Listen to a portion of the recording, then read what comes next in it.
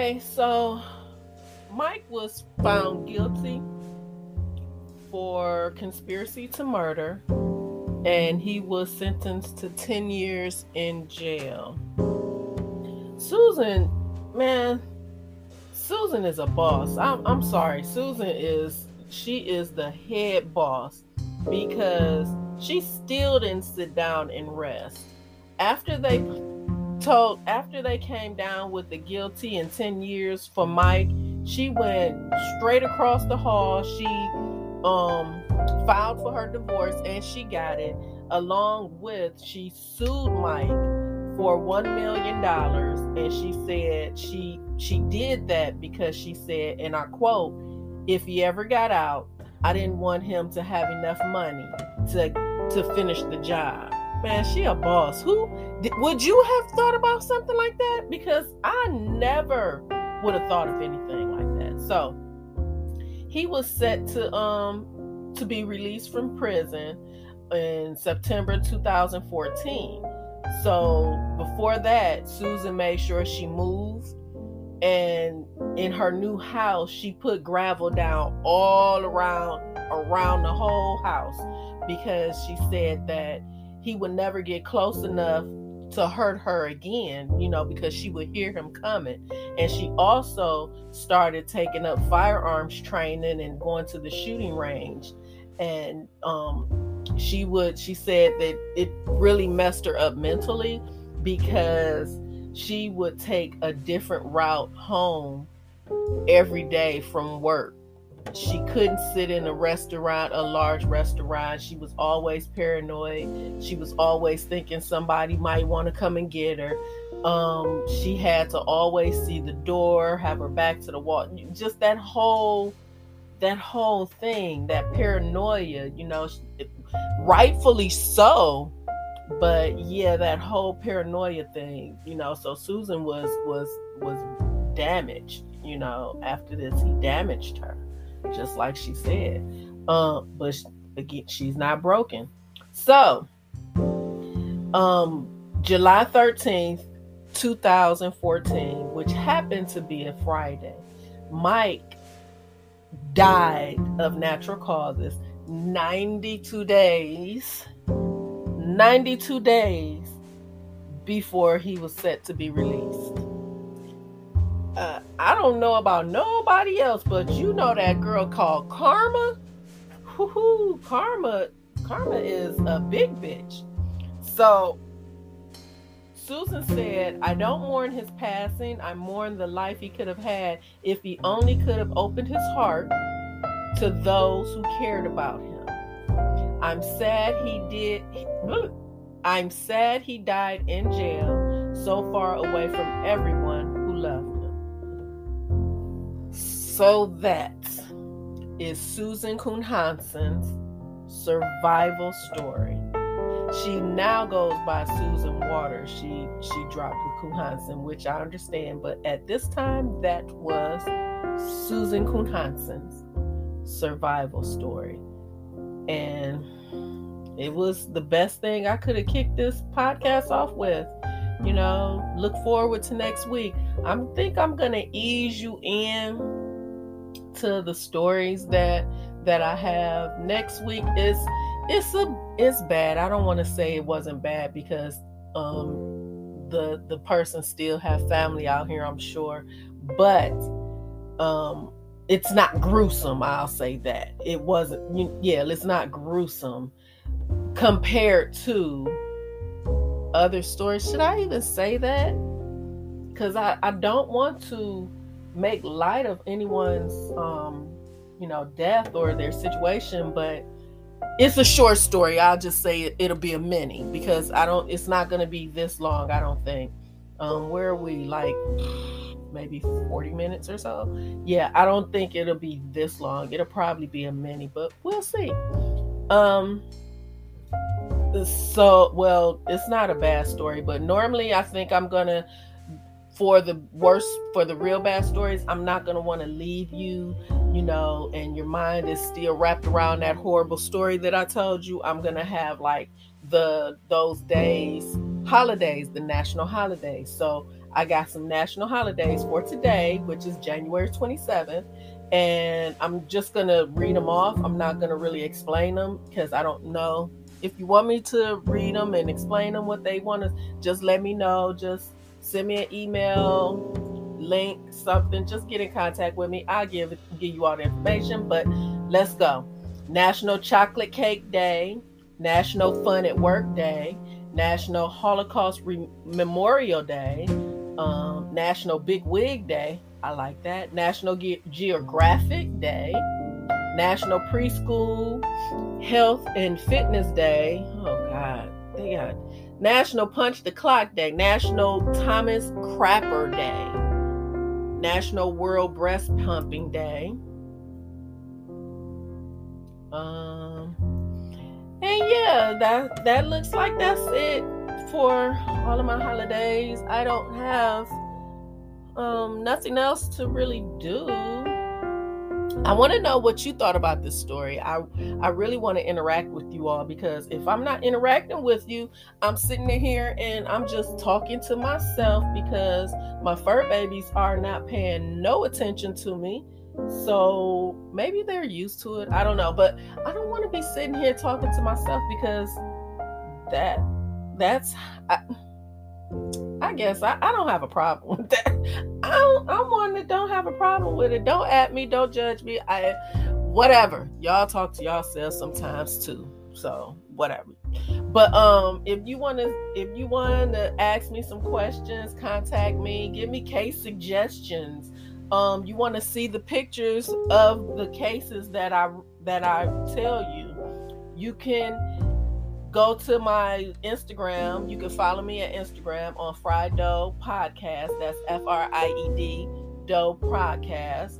You can also, if you want to see those pictures and interact with me, you can also go to my Twitter, Frido Podcast on Twitter, for case suggestions, for feedback about how you feel I did with my first episode. Just be nice, be gentle. Y'all know I'm sensitive. It's only like 2 of y'all out there that's listening, so you know I'm sensitive. So just be gentle. And I want to hear from you. Don't just say, well, I'm not gonna tell her. I want to hear from you. So you can either go into the show notes and click on that link and leave me a message, email me for case suggestions. And my email address is frido@myyahoo.com. That's FRIEDDOE @myyahoo.com. Yeah, if you just want to say hi, leave me a message. And the messages I will put on the next episode.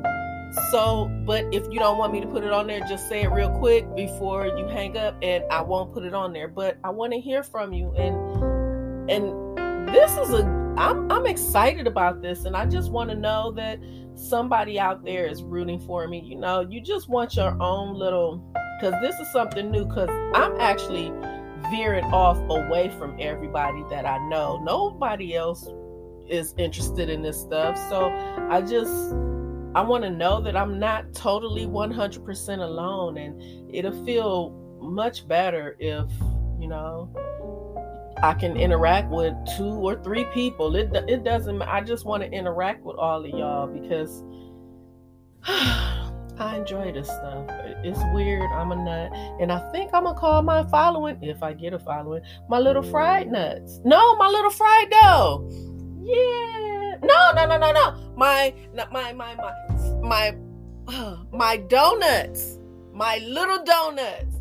If you like that, let me know. Yeah, I think I like it, but if you like it, let me know. If you don't, give me a suggestion on what I can call my followers if I get them, whatever. All of my sources is in the show notes as well. Yeah, I'm about to head on out. Next week's story is going to be a little different than this, but it's okay. Okay, well, I don't really have an outro, so I'm just gonna say I hope you keep listening, and I hope you come back next week. Bye. I enjoyed it. I hope they did too. Bye.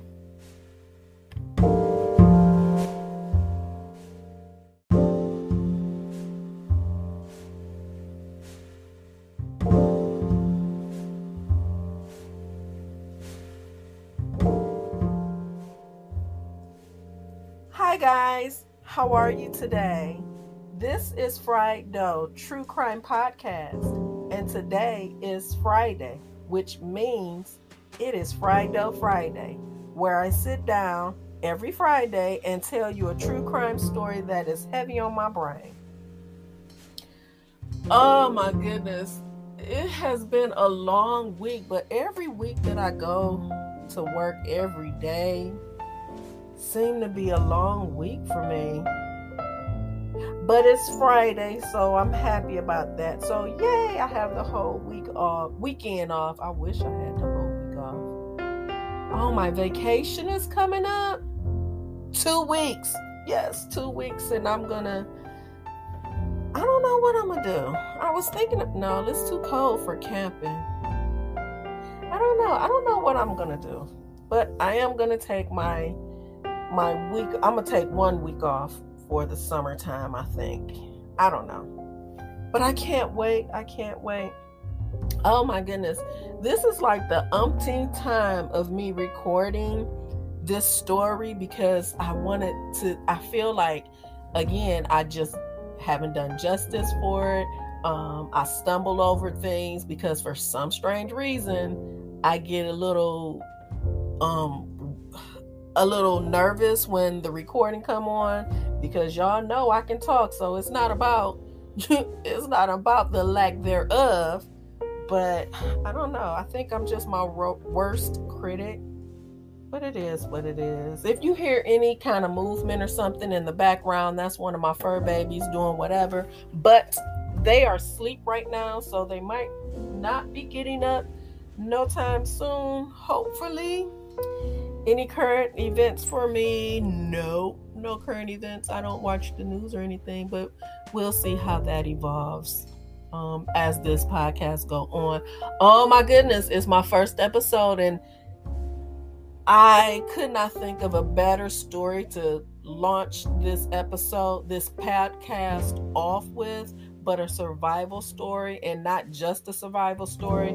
This survival story really didn't get me sad or anything. It is a true crime, but it just gave me so much. I enjoyed reading it, and I actually, when I heard it, I was rooting and I got chills on my just everything.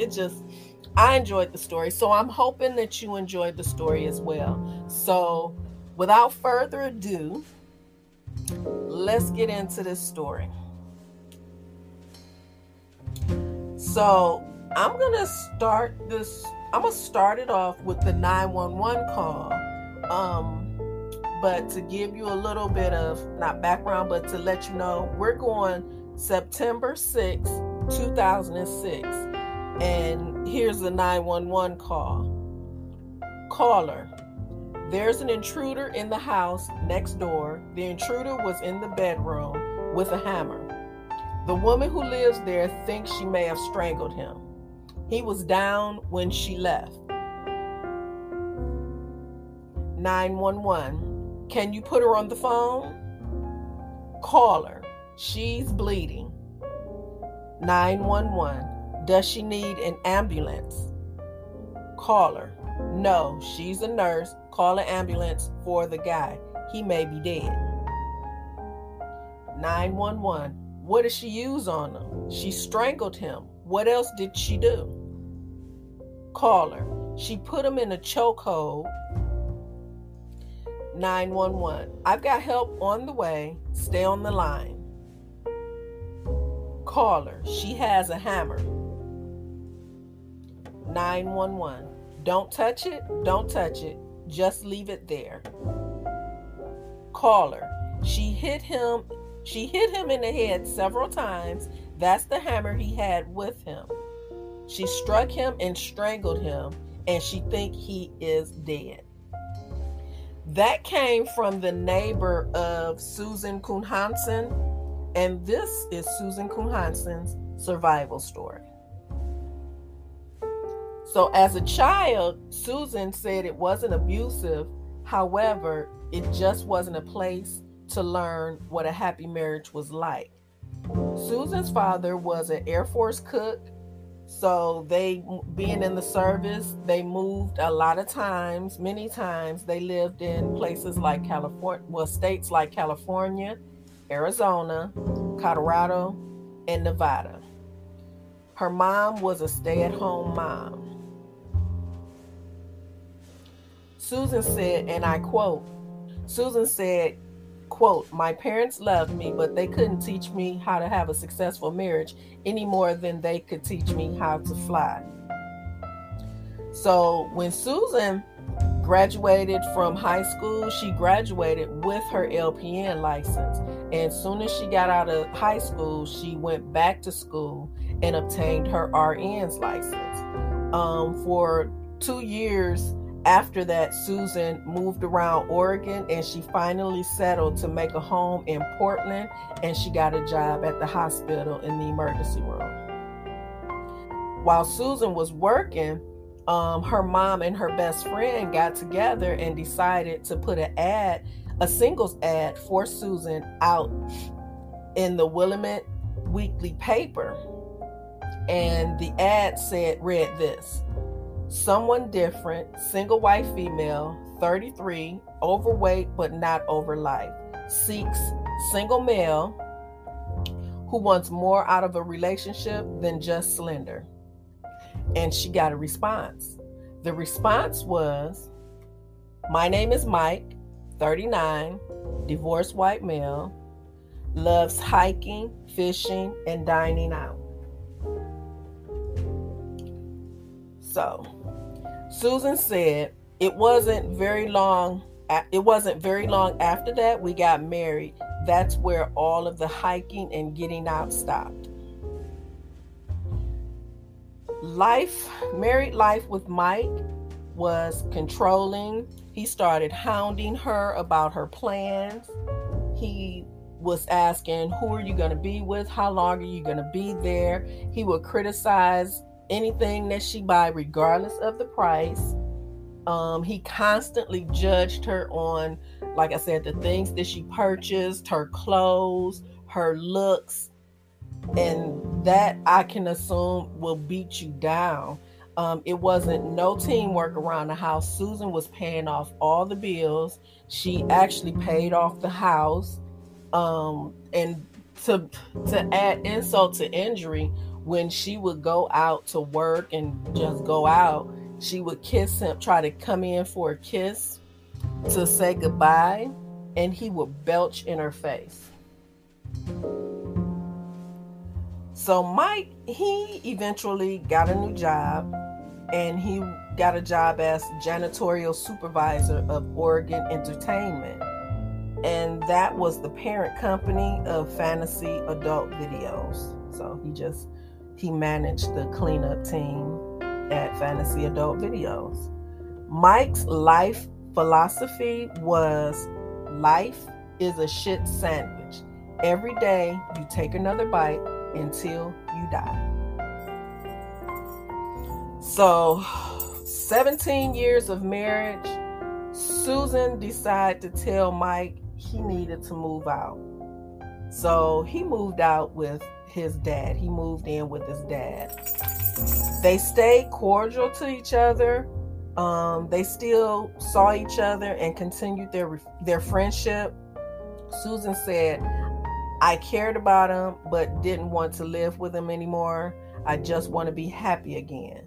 So, with that mentality, she just said it. She just didn't want to live with him. It sucked living with him, but she felt that he was a cool person. So, so let's go to the day of the attack. She gets off of work and she goes to the salon. She tells her stylist she wanted to change her hair.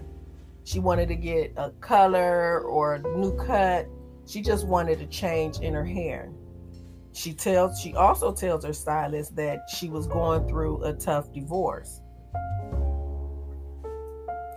So Susan is finished at the hair salon and she goes home.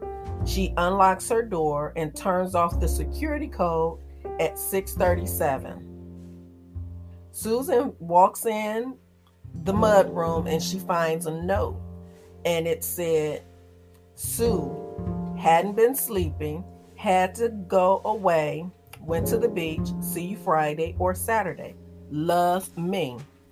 She knew who quote unquote me was. You know, she was just like, okay, it wasn't no issue. He's done it before. She allowed it. It wasn't really no issue with that. So she went out to the mailbox to grab the mail, and she comes back in the house. She lays the mail on the table, and she walks into her bedroom. From behind the door, a figure of a man just started emerging from behind the door. The intruder was approximately 5'8", 190 pounds.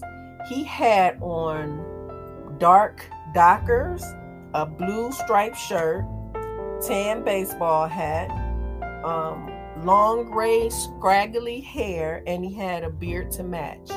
He had his hair pulled back into a ponytail and had the ponytail tucked up under the hat. And he was carrying a claw hammer. So when I first read this, I'm like, a claw hammer? What the hell kind of hammer? What kind of foolishness they got out here? But come to find out, it's just a regular hammer, So Susan shouted. She saw him and she shouted, "Who are you? And what do you want?" There was no answer. He just started advancing to her. Let's take a pause for 1 second. Susan had been an RN. At this time, she's been an RN nurse in the emergency room for 30 years. The hospital that she worked at, they always offered self-defense classes, and Susan just always took these self-defense classes. So Susan pretty much was comfortable with the thought of having to defend herself, but she was comfortable with knowing what to do and knowing that she would be able to think on her feet. So, okay, let's go back to the fight. So before Susan knew it, he was running towards her, swinging the hammer, and he hits her one good time in her left temple. Ooh, and now I just feel it. So instead of running, Susan, like I said, Susan knows what to do. She starts crowding him, and crowding is just what it sounds like. It's getting real close up to the person who's trying to swing on you, because she knew the benefits of doing that. It minimizes the momentum of the swing of the hammer or any object that would have been in another person's hand. So now they're fighting over the hammer, and they're tussling, and Susan is trying to get the hammer, and he's trying to stop Susan to get the hammer. And he says one thing throughout this whole fight, Susan says, and what he says while they were tussling this particular time is, "Wow, you're strong." And for some reason, Susan said this pissed her off, because when he said that, she realizes at that point that he wasn't there to rape her. He wasn't there to rob her. She knew he was there to kill her. So she starts fighting even harder, and she's fighting him, and she ends up having to bite him. So she's biting him so the forensics can get back to her and, connect herself. She want to connect herself to him some kind of way. So she starts biting him, and they end up falling on the floor together, and they're still fighting. And Susan, she wrestles the hammer away from him, and she swings at him 3 times, and she connects all 3 times and hit him in his head and face, in his head face area. So when she was trying to swing the 4th time, he grabbed her wrist. So since he grabbed her wrist, she took her other hand and put it around his throat, and she started squeezing. So now he got one hand on her wrist, on his throat, and he has one hand on the hammer. He's sitting there struggling because she's stronger than him apparently, and he wasn't expecting this type of fight. So Susan, she asked him again, "Who sent you?" Susan is smart. I never would have thought who sent me, but I hope I don't never have to think about that. Let's move on. So she asked him, "Who sent you?" And all he did was growl. She started squeezing tighter. He started turning red. Then he was turning blue. And then he started turning purple. And when he started turning purple, that kind of freaked Susan out because that ain't part of her DNA to kill nobody. She didn't want to do that. So what Susan did, it freaked her out, she says, and she jumped up and she ran. And he got up and he got chased, and he grabbed her by her arm and swung her around.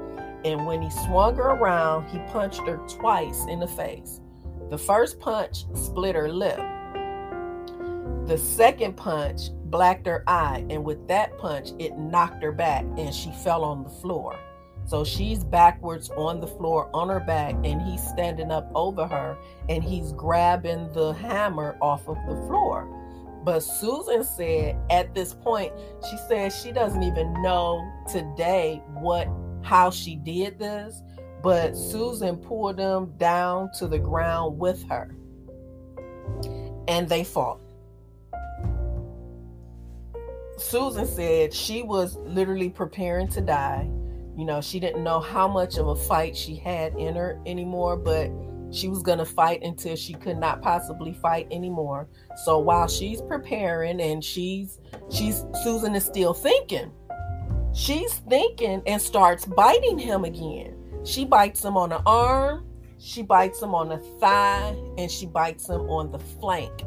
And I had to find what is a flank. But when you put your hand on your hip, where your thumb is laid, that's the flank area.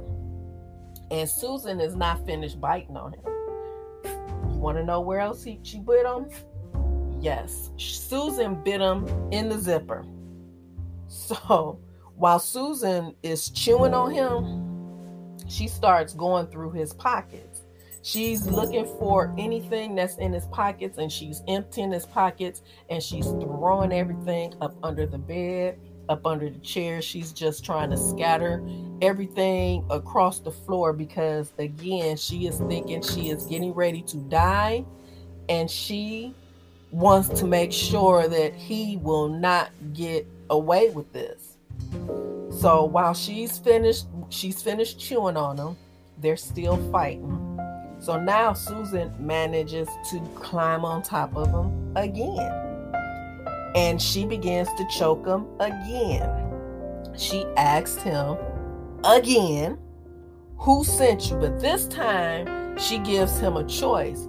"If you tell me who sent you," Susan said, quote, "I will call you a fucking ambulance." He growled at her and he still didn't answer. So Susan is just like, "All right, bump it. It is what it is. Whatever happens, happens." So Susan kept choking until he stops moving. So he stops moving. Susan drops him. She grabs the hammer and she leaves and runs to the neighbor's house where this is now full circle from where we came in because they called 911 for her. So now Susan is at the hospital, the very hospital that she works at, the very emergency room that she just left. Her co-workers is there. What happened, Susan? Why are you here? But you're on the wrong end. What's going on? So Susan is there. She's being seen by the police. She's talking to them and everything. But while she's talking to them, she's also putting the whole story together in her head. Sorry, you might have heard that. I had to hit a button on my keyboard. But she was putting everything together in her head. And she realizes Mike got something to do with this. It's Mike has something to do with this. She just knew it. So Susan gets busy. She knows what she have to do. She stays at the hospital overnight, but while she's at the hospital, she is not relaxing. Susan is sitting there thinking of everything what she has to do, because she know he got something to do with it. So the next day, they release her. They release her from the hospital. Susan calls her best friend, and before she even go to somebody's house to recoup, Susan like, nah, homie, we got to go back to my house. I got to collect some things and look around a little bit. So Susan goes back to her house, and while they're going around the house, looking around, gathering her things, her friend, Helen is her name, she sees a backpack at the bottom of the basement stairs. And Helen calls Susan over and tell her, is that backpack yours? Susan like, nah, let's get it and look, see what's in there. They opened the backpack, and there was a few things in there. One item was a 12-ounce bottle of Hershey syrup, diabetic pills. It was $200 in cash, a pay stub made out to Ed Haffey.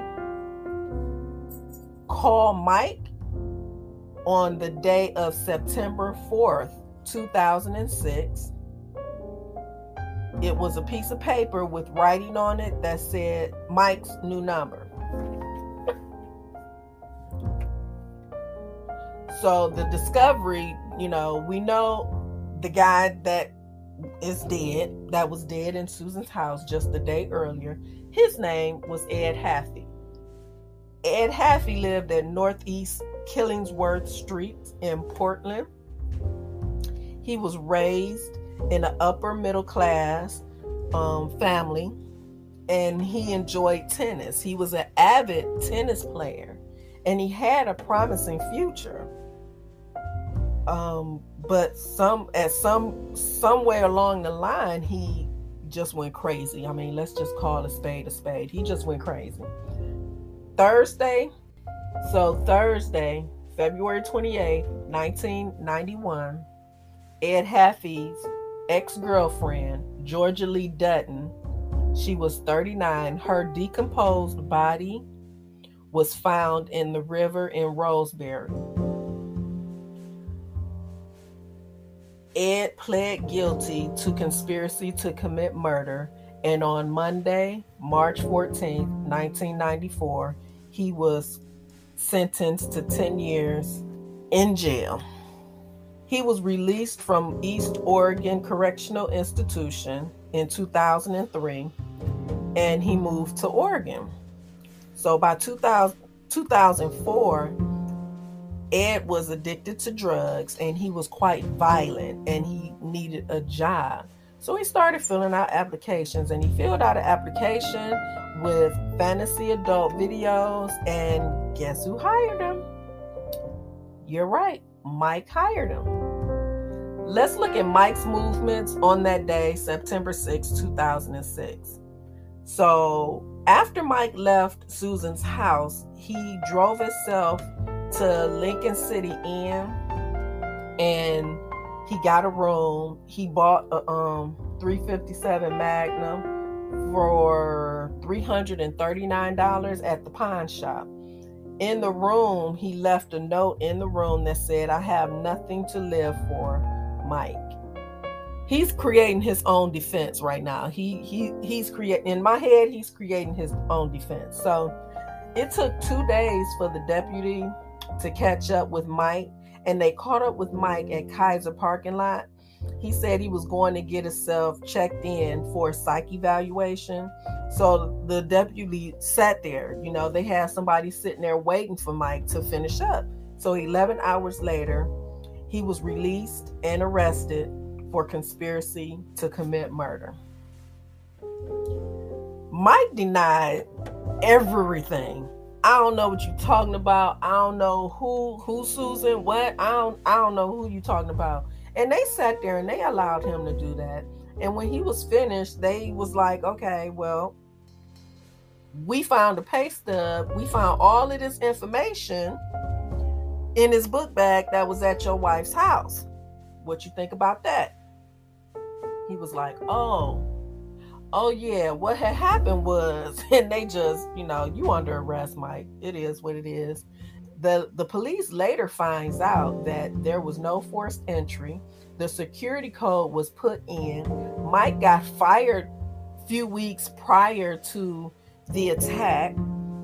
And in that same time, his dad was putting him out. So Mike didn't have no job. He ain't had no home. So he started looking for someone to kill Susan. 3 people, he tried to hire 3 people to kill Susan, but they all declined. Because when the story started hitting the news, all of these people start calling the police like, yeah, he tried to hire me to do the same thing. So they told him to come in and come talk to us. And when they did, they were asked, so why didn't you take the job? And these people said because he didn't pay enough. Okay, let's move on. My head is hurting from that because he didn't pay enough. And all I'm thinking now is I'm hoping that he didn't pay the $200 that was in Ed's bag, that was in cash. I hope that wasn't oh my God. I'm just not really thinking about that. I hope that really wasn't the pay for killing that woman, the $200 cash that he had in his pocket. So if Susan, let's get back to it. So if Susan was to pass away, Mike already knew that her beneficiary was not him. It was her brother. But if Susan was to die while they were still legally married, he would get the house. And he didn't have a home, so he needed that. So that was the motive. So he's on trial. They allow Susan to have a victim impact statement, and Susan read him a statement. It's so long, I'm not going to read the whole thing, but Susan started it off with, "You were willing for me to share your small miserable life until death we did part. The sooner the better, it turns out." Then she went on to say, I am damaged to what you have done to me. I am damaged but not destroyed. She also said that she feels like a broken plate glued back together.